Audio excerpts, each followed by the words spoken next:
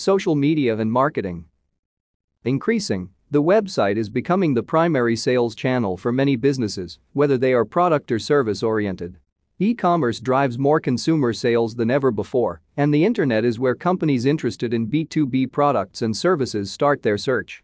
The bottom line is that most consumer or business purchases begin with some online research and a visit to the company website. THAT why companies have large budgets for search engine optimization, search engine marketing, social media marketing, and other online marketing tactics. These methods can deliver the traffic, but they aren't the only means to bring visitors to your virtual point of sale. Traditional forms of media, like radio and TV, can deliver website visitors as well, if handled correctly. The challenge with using radio and TV as a tool for promoting products and services is that the media likes to stay commercially neutral, unless, of course, you are buying advertising. They aren't very interested in selling your products, promoting your company, or driving traffic to your website.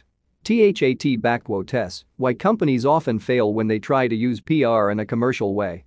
They either just get the bookings or their interview is cut short by the host because they sound like an infomercial going out to the host audience. You can make this work if you approach your promotional campaign not as an exercise in marketing, but as an exercise in serving the media. They are in business to sell advertising time against their free space or free airtime, and they use this space and time to entertain and inform their audience, so they keep coming back to watch, listen or read. If THEY successful, their ratings go up and their advertising department sells more ads.